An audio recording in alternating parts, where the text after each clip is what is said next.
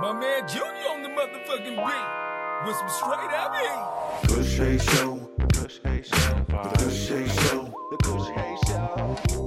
Microdose. What's good, y'all? Kush Hayes here, coming to you, episode 18 of the Microdose. With me is Robin Seto. I almost said with me as always, but this is a new habit we're trying to form. My mom says once you do anything over 20 times, it's then officially a habit. So we're on the right path. We're not there yet. How you doing, Robin Seto? I'm great. Great. Excellent. So we not much news to talk about since we last spoke, but we had some deaths in the family. We lost beloved TV show host and TV game show host Regis Philbin. We lost 70s movie icon John Saxon, and then a woman from Gone with the Wind. I'm very sorry, I've never seen the movie, but she died at 104 today. Oh. The last remaining survivor of Gone with the Wind. Well, took a long time for her to go with it. She went 104 decades. years. The article I briefly read before we started stated she went decades as the sole survivor. Okay. So, but since I'm not trying to disrespect her anymore, we're not going to talk about her. Regis Philbin. Is this a name you're familiar with? Do you know of him? Do you know him? Have you ever met him? I've never met him, but I remember him seeing him on television as a young child at the Regis and Kathy Lee show. That my mom, I think everybody's mom at that time watched. Good. And I don't remember too much, although he did do that one spot on that Treehouse of Horror Simpsons episode where come out of the like animated dimension and like Bart falls into like a pot of like chili or something and splashes Regis in his face and he goes, "My eyes, my beautiful eyes." Those are our favorite Regis moments. He's like everybody's grandpa. He's been flashing his beautiful dentures on television for years. I almost forgot that he hosted Who Wants to Be a Millionaire, which was like the hugest thing when it was like a thing. They tried to make it a primetime series, and for the first few weeks, like it got huge ratings. Like it was a phenomenon. Is that safe to say? Yeah. Yeah. I would say so. They came out with all these stupid games with like freaky CGI Regis and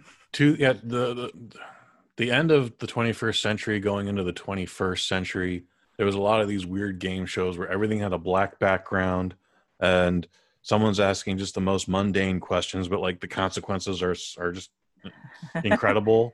I don't know. Like it never led to you breaking a leg or anything, but it always felt like that with the dramatic music and the clock ticking. Yeah. It's like, oh, you could have walked, but you didn't, and you answered it wrong, and now you get nothing. Yeah. You get nothing. You lose. You stole Who Wants to Be a Millionaire. So R.I.P. Regis Philbin.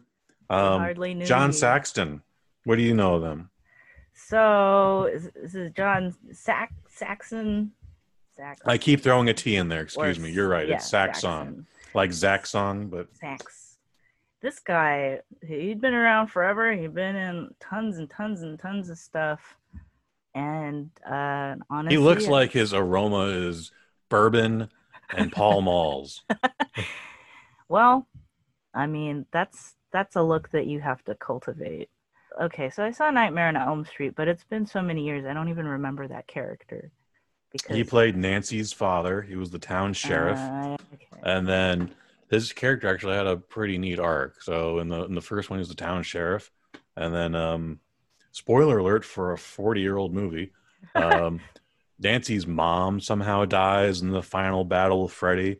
In between the end of Nightmare 1 and Nightmare 3, John Saxon's character just ended up drinking himself into a low-paying graveyard security shift where he lost his credibility as a town sheriff and just became this unapologetic drunk.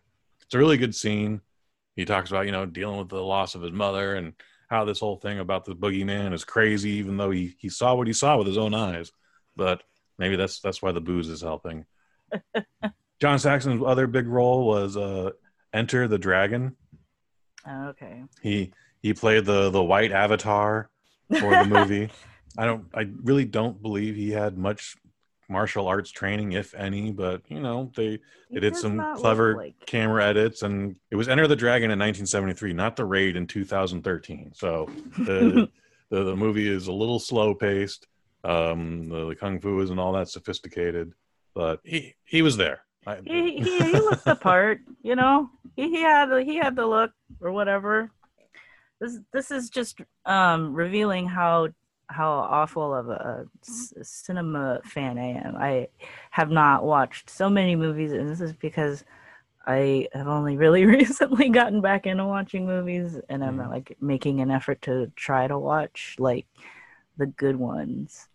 And I'm such a butthole about like determining which ones are the good ones.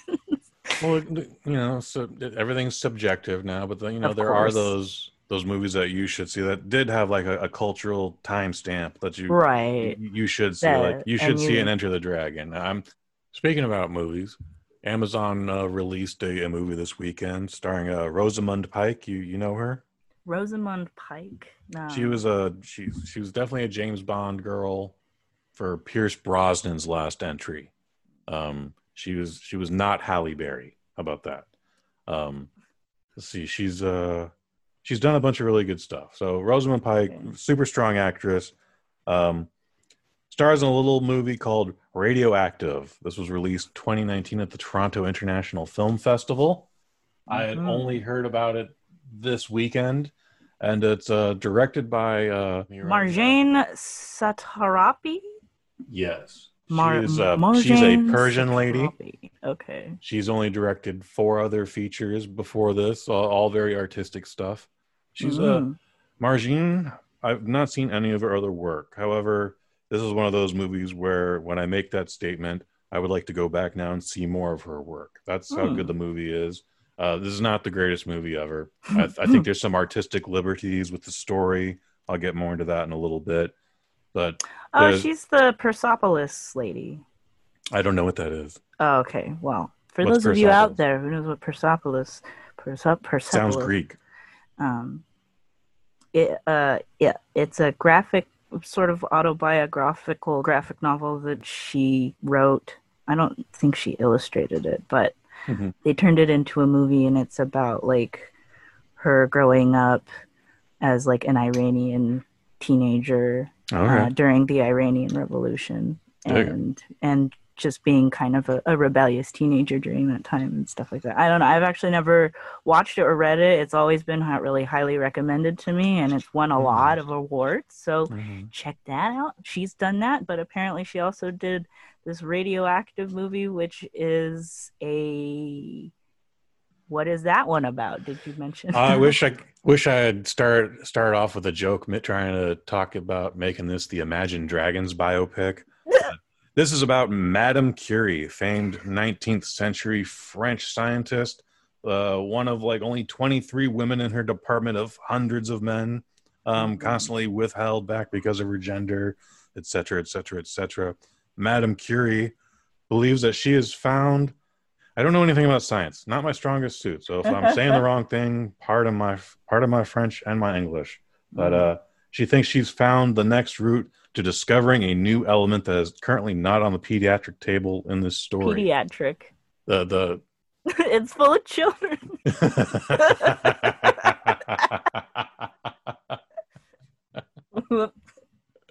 That's staying in. Periodic table of elements. The periodic table. Thank you. Yes.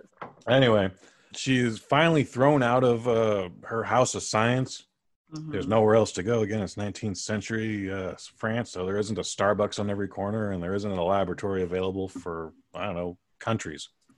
She meets up with this dude, Mr. Curie, because this will be her future husband. Rosamund Pike's performance, I honestly think this could be one of the first female leading nominations for the 2021 Academy Awards. But her character is just very obtuse, very... very blunt, very, very forward about how conservative she's going to be. It's weird. She's supposed to be very outspoken. She's like, I'm only going between here and here. I'm not going any further. She has to lay down all these rules. Like, just, again, she's like, I'm not going to fuck you. I don't want you here to because you think I'm just a woman. Like I want to be treated as a scientist and blah blah blah. And meanwhile, the poor schmuck Mr. Curie is just like, yeah, I know you're fucking brilliant. I've been following your work for like months. I've been trying to get you to lunch and all this, like just work in this goddamn lab with us. Eventually she does. Eventually she succumbs, but she's like just all or nothing. Like it's gonna be my way or the highway. And Mr. Curie has to go like, hey, you know what? Like let's collaborate. It's gonna be Bitch, fine. Chill You're out. fucking brilliant, but guess what? I'm also fucking brilliant. Okay, let's do this shit together. Let's find your element. Yeah. Eventually, 2 and 2 equals 4, and they find not just one but 2 elements: Well, radium and polonium. I'm also browsing her. She died for her research, quite literally, because I think the radiation, like, made her brain melt and she like went crazy. Well, so her and her husband and all their employees are only exposed to radiation. There's no lead shielding yet. Like again, they just discovered that. They think it dispenses energy, but they like don't even have a fathom of it. Like this woman is literally sleeping in bed with her husband, sometimes her children, with a vial of radium. It's just a little green glowing vial, and it looks beautiful, and all the shots. You're just like, bitch, it's radiation you're sleeping with. Like, would you please put that away? Like meanwhile her husband's doing the next to her. And you're just like, bitch, how are you not aware of this? Okay. I don't know. It's my first day. Quite literally. Es mi día primera. Solid movie. The screenplay is by a dude named Jack Thorne, and he actually was one of the co-writers of Amazon's movie back in December called Aeronauts, and that was also based on a true story about the first weather balloon trip, or at least the one that like went into the stratosphere. It's how they invented the forecast. Okay. Again, they took liberties with that script, whereas obviously that's 18th, 19th century England. So it's safe to say that Daisy Ridley was not the co-pilot, despite being very charming in that film. So I think it's safe to say they took some liberties with this movie. Very well done. I wish I could have seen it in a theater. Again, that's thanks to Miss Satrapi's visuals, but it's only okay. I would give it a 3 out of 5. So, but that's currently on Amazon Prime for subscribers. 3 out of 5. Mm-hmm. For all you Amazon Primo subscribos. It's worth it. I learned a lot of shit I was not expecting, to come in contact with. Again, some interesting choices. Well, imagine that. Quick question. Who do you think has had more people quietly killed, Beyonce or Taylor Swift? Folks, check us out on the interwebs. I'm on Twitter at Kush_Hayes. You can find movie reviews that I've actually written at thebosnet.family. Robin, where can the good folks find you? You can find me on Instagram at seto.png. That's seto.png, where you can find all my goofy artwork. I've been Kush. I've been Robin. You've been you. Thanks, and we'll see you again. Outro. The Kush Hayes Show. The Kush Hayes Show. The Kush Hayes Show. The Kush Hayes Show. Microdose.